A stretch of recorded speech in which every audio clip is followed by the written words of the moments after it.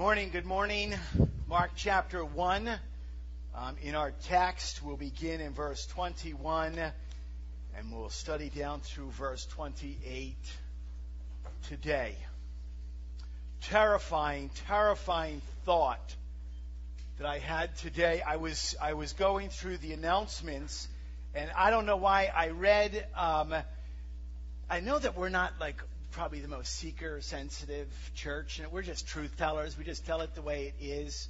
And I read we're inviting ugly women to a Christmas party. I don't know if it was the dyslexia that's kicking in or what. Wow, that was just the most terrifying thought. It's a women's ugly sweater Christmas party. Just to clarify, in case any of you panicked like I did.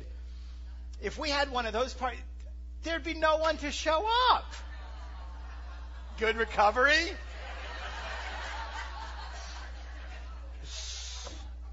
We have one motive. We just sang that he would be lifted up. My prayer throughout the course of this week has been that our time together, our time in His Word, would stir the affections that we have in our heart towards Him, that would stir greater affections, that through our time we come here, we sing, we learn, but we leave with a greater understanding, a greater appreciation for who He is, first and foremost. Would you bow your heads and pray with me?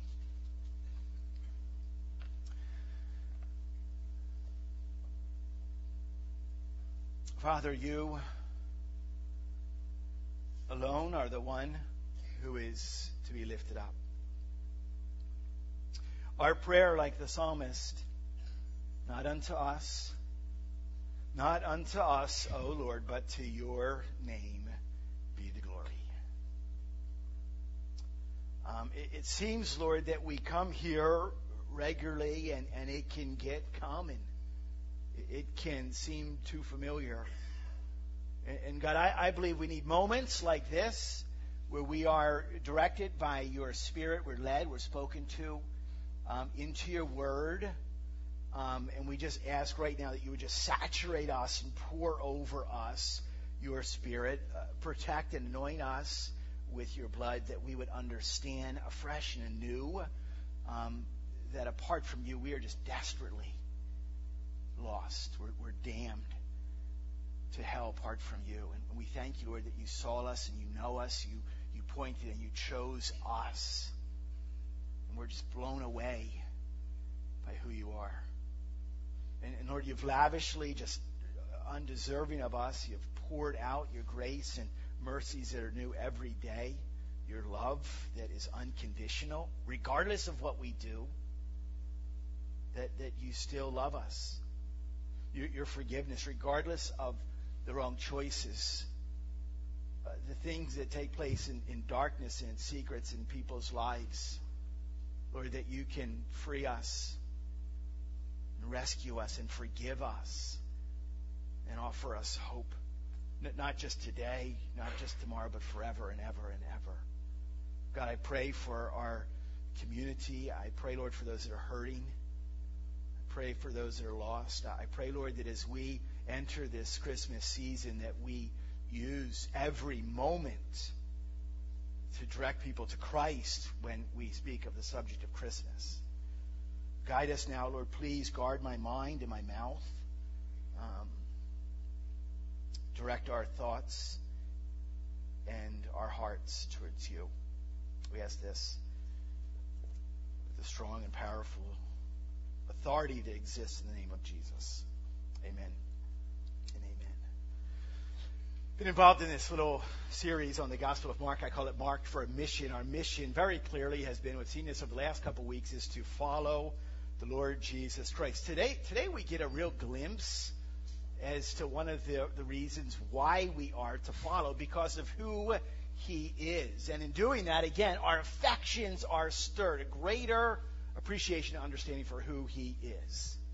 Now, if you remember, by way of review, it's this style that Mark has. It's very direct. Okay, it's to the point. It's the style of Mark that tells us it had been prophesied, his ministry. He was announced, he was introduced, he was baptized. He was tempted in the wilderness by Satan, but remained completely unstained, perfect. He proclaims, he preaches the good news, the gospel of the Lord Jesus Christ. There's only one way. There's only one way, regardless of what you hear or what others are saying. There's one way to enter the kingdom of God. Repent and believe in the Lord Jesus Christ. He began last week, and he began to put this team together. Any organization that is going to be successful has got to be built upon a foundation of people that get it, that buy into the whole vision. He puts together Peter, Andrew, James, and John. I was immediately struck with the fact that there's no Sebastians here. There's no Tristans or Remingtons. There's no Emmets. It's just these guys, Peter, Andrew, James, they're just so plain. They're so commonplace. They're so ordinary. Vanilla. Simple, everyday, common fishermen. Fishermen. Question mark. Fishermen? Really? There's no sirs. There's no lords or counts or emperors or magistrates. When you think of it, I was struck with this. They're kind of like us. Just plain, everyday, ordinary people. Now, I try to get to know everyone within our body, and to my understanding, I may be wrong here, we don't have anyone within our local church who's the former Miss America, to my understanding. To my understanding, I've met no Super Bowl or World Series winning people who wear the ring in our church. We're just kind of like a common church. I've never met anyone that goes to this church who is a Nobel Prize winning or Pulitzer Prize winning. They don't exist here. No one here has won an Oscar or an Emmy, to my understanding, or a Grammy. As a matter of fact, when you think of it, I can't even really remember who won it just last year. It seems that there's this ordinary commonplace that exists within us. Now, there is no doubt, perhaps accolades or achievements aside, every one of us are precious. Every one of us bear the stamp, what Genesis chapter 1 and verse 27, that we have been created in his own image. The psalmist says what? Fearfully and wonderfully made. There's no doubt every single one of us are valuable and are precious, and we are loved. No doubt that every single one of us have someone, perhaps grandmom saved a newspaper clipping when you won the art contest in 4th grade. Someone cares about you, who has stories that could tell about your 4-H awards.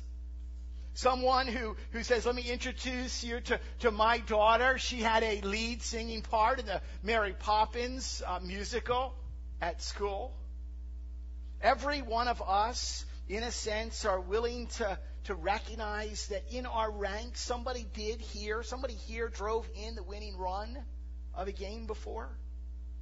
There are individuals here that are gifted people, no doubt. We have athletes amongst us. We have artisans and craftsmen and carpenters amongst us. In fact, there's actually people here that are brilliant linguists and engineers. There's people sitting here that have received scholarships.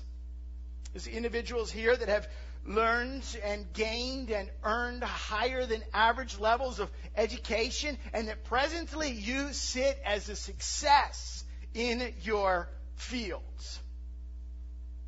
Congratulations, but need I remind you that your field is kind of small when it comes to central Pennsylvania. It doesn't mean that you're not important. We are all called to an extremely important task of sharing the good news, the gospel of the Lord Jesus Christ with everyone in our own little corner of the world.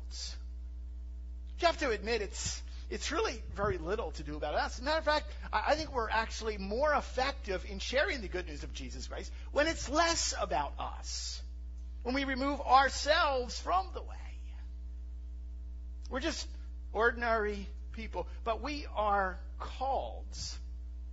And this is what's neat. There's a longing inside of every one of us to be connected to or associated with something that is extraordinary. There's something inside that says, you know what?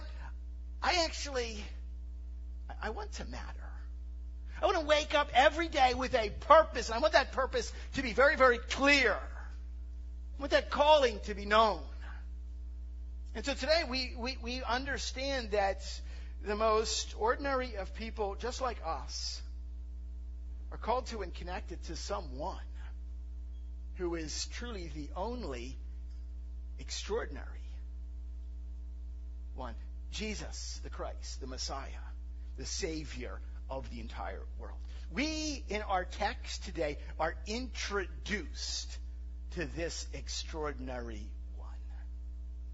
And Mark chapter 1, we pick it up in verse 21. Here it is. Here's our text. We'll read down through verse 28.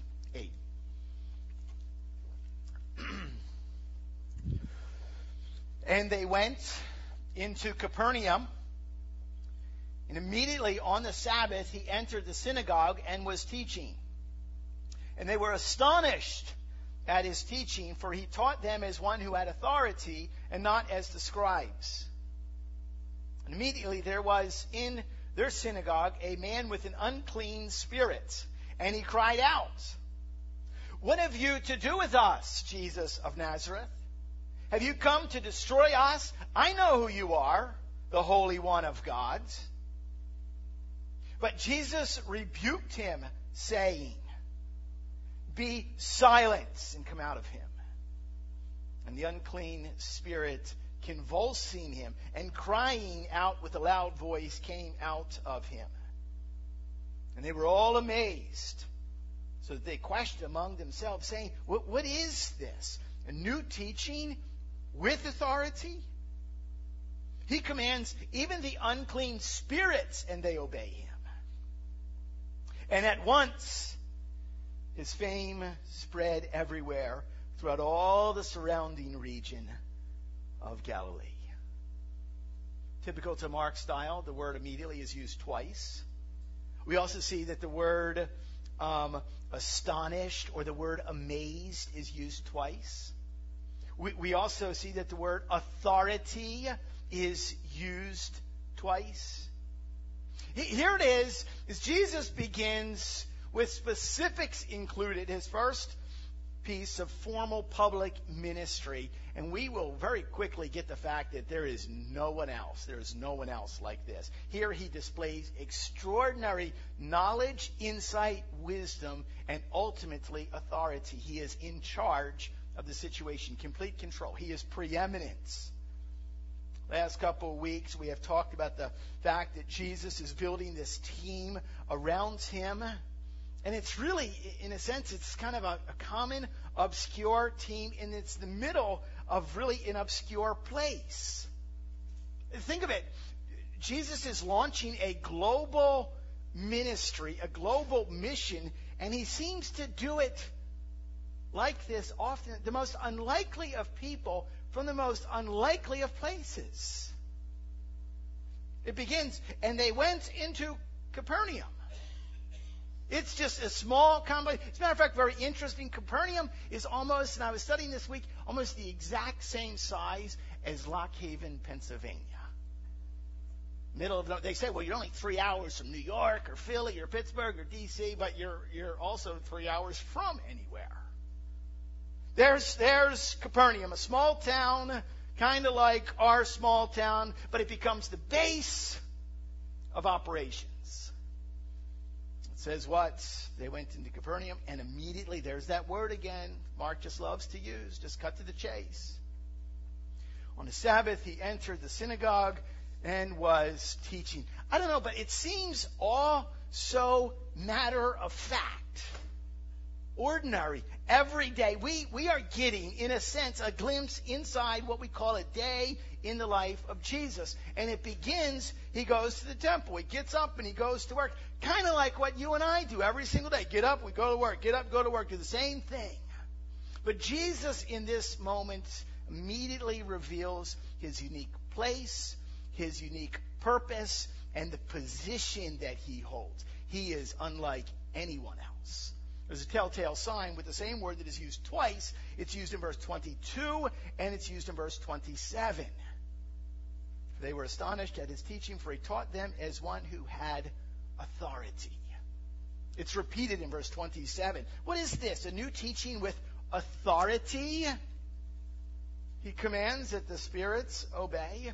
In both cases, it's the same word, Greek word exousia. It means competency. Jesus alone is competent. It speaks of a jurisdiction, a strength, a mastery, an influence, a privileged power. Now pause for a moment on this subject of authority. And do you realize that in our little sandbox that we work in, live in, play in, the idea of authority is a big deal. Who has authority in your life? Who's in charge? How much authority do you have? Who calls the shots? Who makes the decisions? Who makes the rules? Every single day, every single one of us make decisions, and they are based on the scope, estimation, the competency, the authority that we have or that we do not have. Now, it can be big decisions, like what? Our family, our own personal faith, our finances. Or it could be the little decisions that we make in life. How we have what? And spend our free time. How we have fun. Every single one of us live under authority of absolutes. There's laws and rules and restrictions. As a kid, from the principal at school, for adults, the politicians in Harrisburg or in Washington, there are parents, there's policemen, there's even preachers. We get this idea that whether or not you're a kid at home with the babysitter, they have authority over the little one. Whether or not it's a parent who goes to work, dad or mom has a boss, and they are under the authority. Even if you are the boss, you still got to drive the speed limit in order to get to the office that you're in charge of. Someone's in authority over you, and we need to recognize that. So, therefore, it asks the question, what? Who's the one that you're going to pay attention to? The one who has authority, who's going to give you advice? Who can you trust? Who is going to determine, in a sense, where you're going to focus your time or your attention on? Who are you going to get up with an understanding of, I've got to please this particular person? Who gets our focus? Who gets our attention? And there's a larger underlying, regardless of the pecking order of where you fall or who's in authority over you, ultimately there is one who has authority, sovereign, reigns over everyone and everything. When it deals with the subject of authority, it comes down to this fact. Who's worthy? Who is really worthy for us to focus our time, effort, attention, money on? Who's worthy? Who, in a sense, will I entrust my eternity to? Today in this text, we are reminded there is only one. I was teaching this week in Revelation chapter 5. Just one of my favorite texts. There's one seated on a throne, and in his hand is a scroll. John in the vision is asking, who is worthy? In that scroll consists what? Every knowledge, every detail of everything that has ever existed in all of time. The color of every single leaf, the shape of every single snowflake, every speck of dust, every grain of sand, every hair on your head, every thought, everything is compiled within that scroll. Who's worthy to open the scroll? And John records, he says that he begins to weep because there's no one worthy, there's no one righteous. We're all sinners. Till it says that an elder stands up and says, weep no more. Stop crying. Why? Because there is the Lion of the tribe of Judah, the root of David, the Lamb is worthy to open the scroll. There is only one. May today our affections for that one be stirred to a place that it's never been stirred before. Here we go. We begin with this story. Jesus, number one, shares extraordinary knowledge as he teaches. Jesus shares extraordinary knowledge as he teaches. If you want to know what Jesus does on the Sabbath, he goes to synagogue. He will be found there. It's habit for him. It is routine. You can bank on it. Which, a little side note, a little segue here. If we call ourselves Christians, ones like Christ, here's a really good idea that identifies us as followers of the Lord Jesus Christ. Go to places that Jesus went to. Which means what? Jesus went to church. You go to church. Not when you have time to go to church. You make time to go to church. Not when it's convenient for you. Not when there's nothing else on your schedule. No, Christians go to church. Ones like Christ go to church. It's not optional. It is expected. Do not forsake the assembling of yourselves together. Mark it.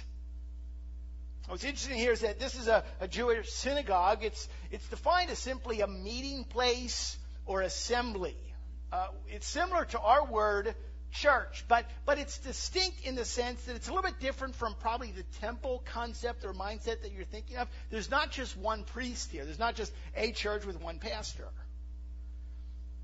Rather, there's what? Any adult Jewish male who has a connection to the community could be asked to speak.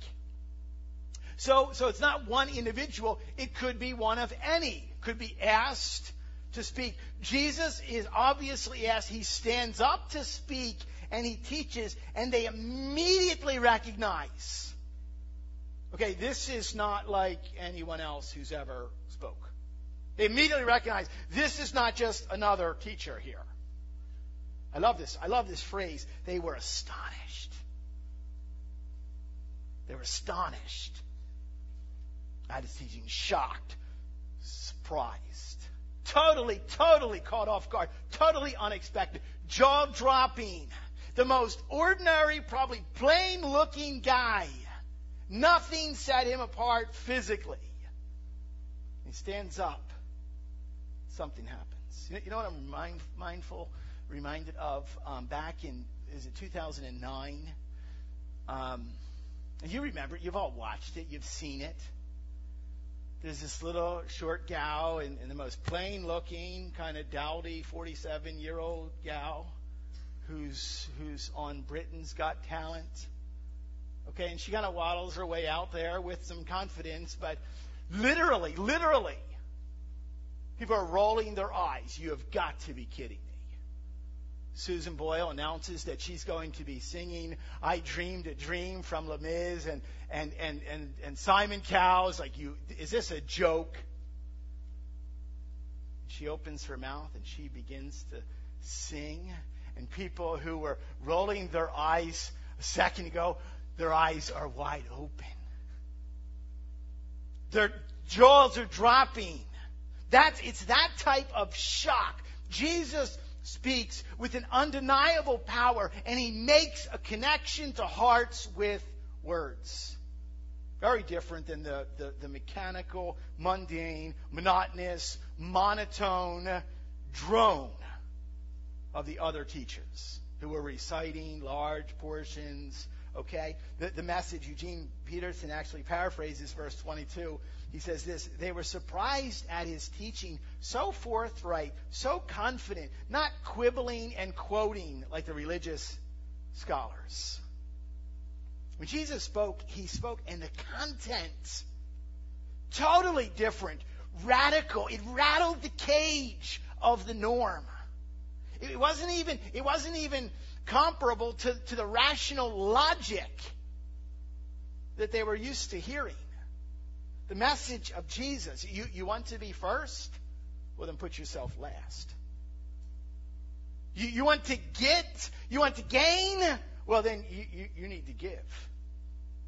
You want to actually live? Then you need to die to yourself. This is the way that he spoke.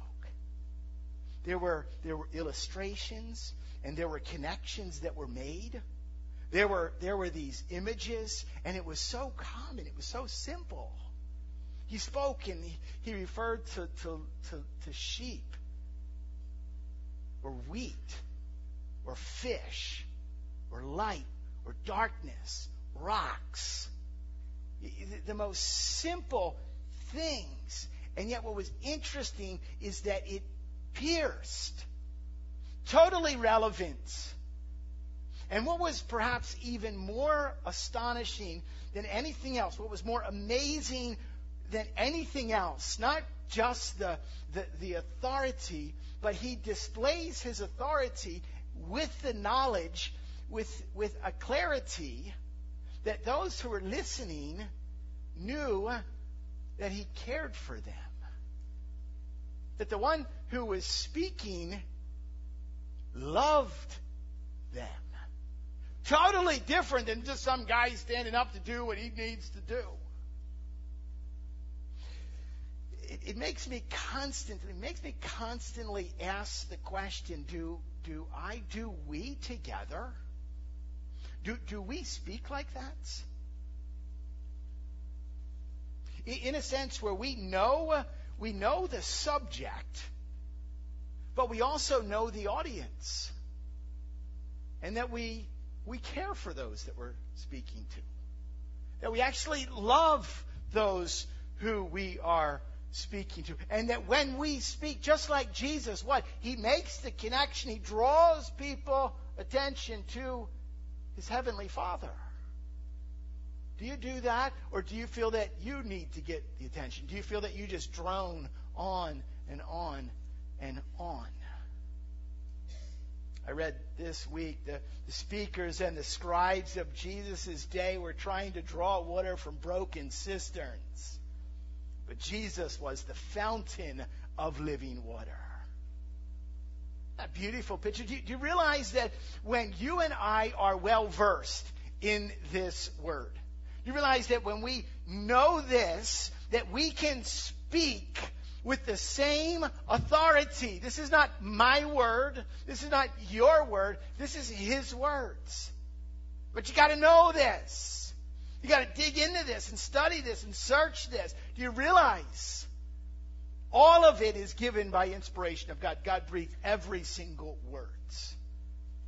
It is quick and powerful. It is living and active. It endures forever.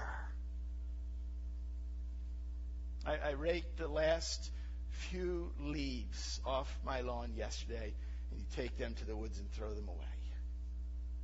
It says that the grass withers and dies, everything around us, but the word of God endures forever. Do you realize how much power exists? Not when you don't have anything to say. I don't have anything to say.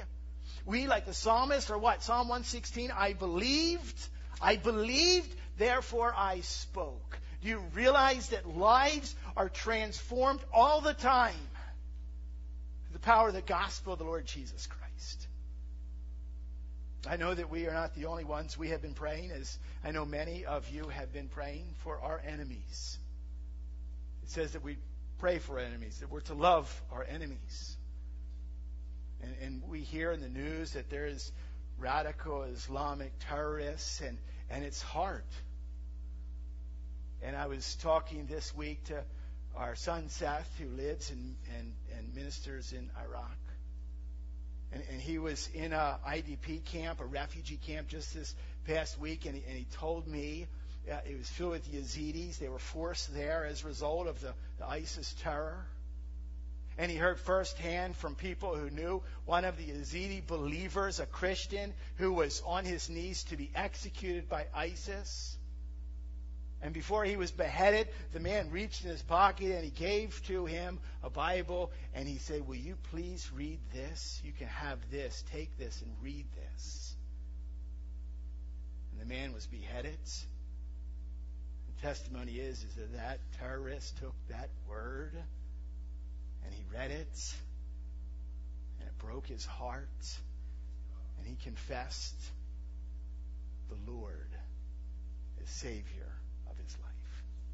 That he will spend eternity with the man who introduced him, and he sent there. Did you realize the power that exists? Here, take this, read this. It's that authority. It's that word that we speak of. That's the way that Jesus spoke. Secondly, Jesus shows extraordinary power as he rescues.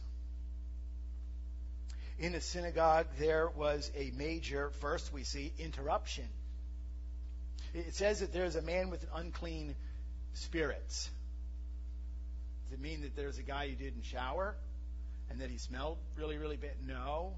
NIV actually clarifies it. It says a man possessed by an impure spirit. Here's what it is. There's a man in the synagogue, as Jesus is speaking, there's a man in there who is demon-possessed. And there is a clear interruption within that service. And that's hard. I was preaching one time, and in the back, someone, unbeknownst to me, had a heart attack.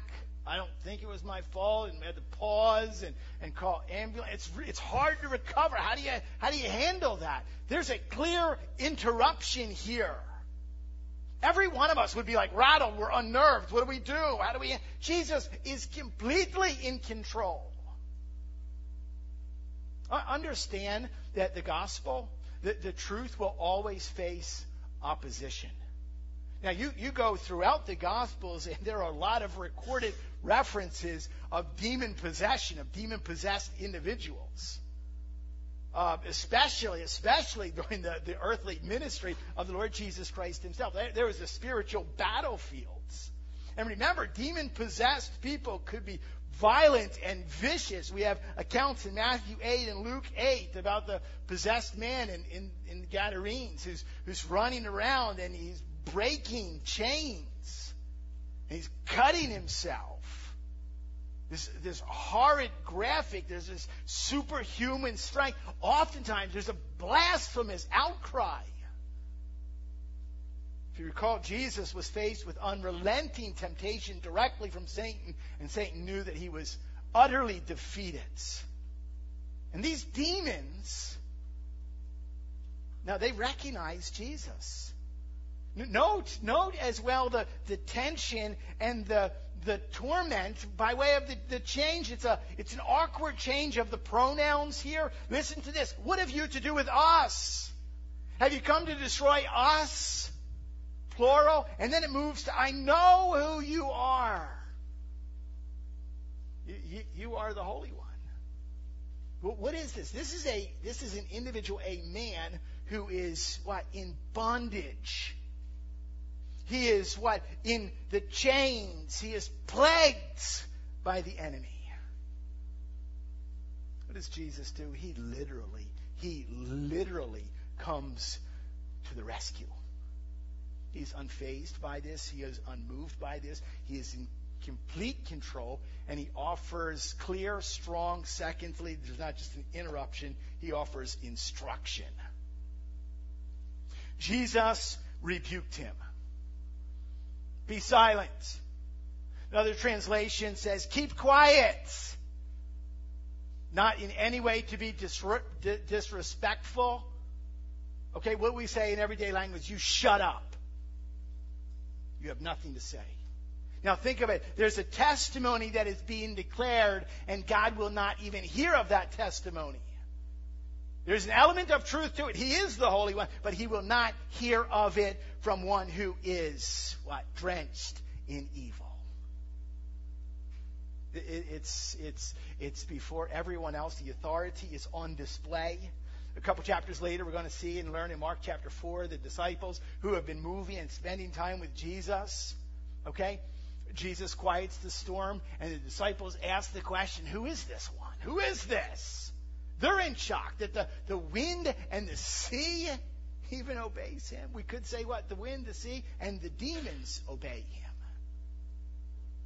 Jesus steps in and comes to the rescue and frees a man from bondage and torment. Do you realize that is exactly what Jesus Christ can do for every single one of us? Anyone, regardless of what your track record exists or consists of. Jesus can rescue you from your sin. Now, it must have been quite a scene, to tell you the truth, in the middle of synagogue.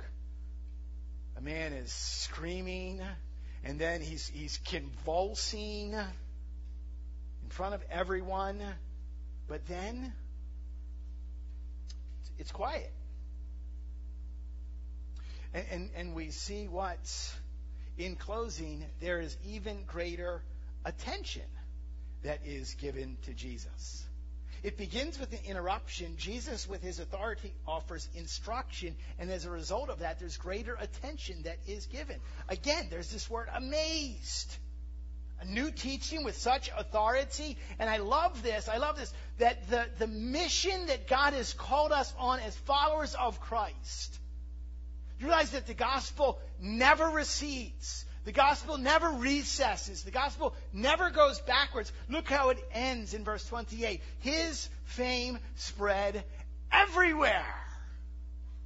Did you realize, in the middle of the most ordinary of places, with the most ordinary of people, there is an extraordinary Savior, the Christ, the Messiah. And yet we today get a little bit of a glimpse of his authority, and Lord willing, stirred within our hearts a greater affection. Do you know what? I don't know.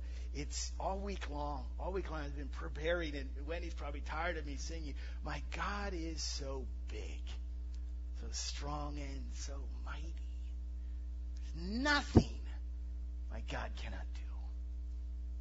And I thought about a little Sunday school song that we probably sang 1,000 times, but that's what this text is all about. My God is so big, so strong, and so mighty. There's nothing my God cannot do. So we may be an ordinary person in an ordinary church, in an ordinary town, but may we be encouraged, okay? Ones like Christ. May we be encouraged to direct what? Everyone's attention with great authority. His authority. To an extraordinary one. The one who rescues. The one who knows all. Sees all. Loves all. Forgives all. Thank you, Lord. Thank you, Lord, for who you are. Help us, God, to have a renewed awareness. You, by your Spirit, stirring within us a greater affection and appreciation, that we come away with a greater knowledge of you.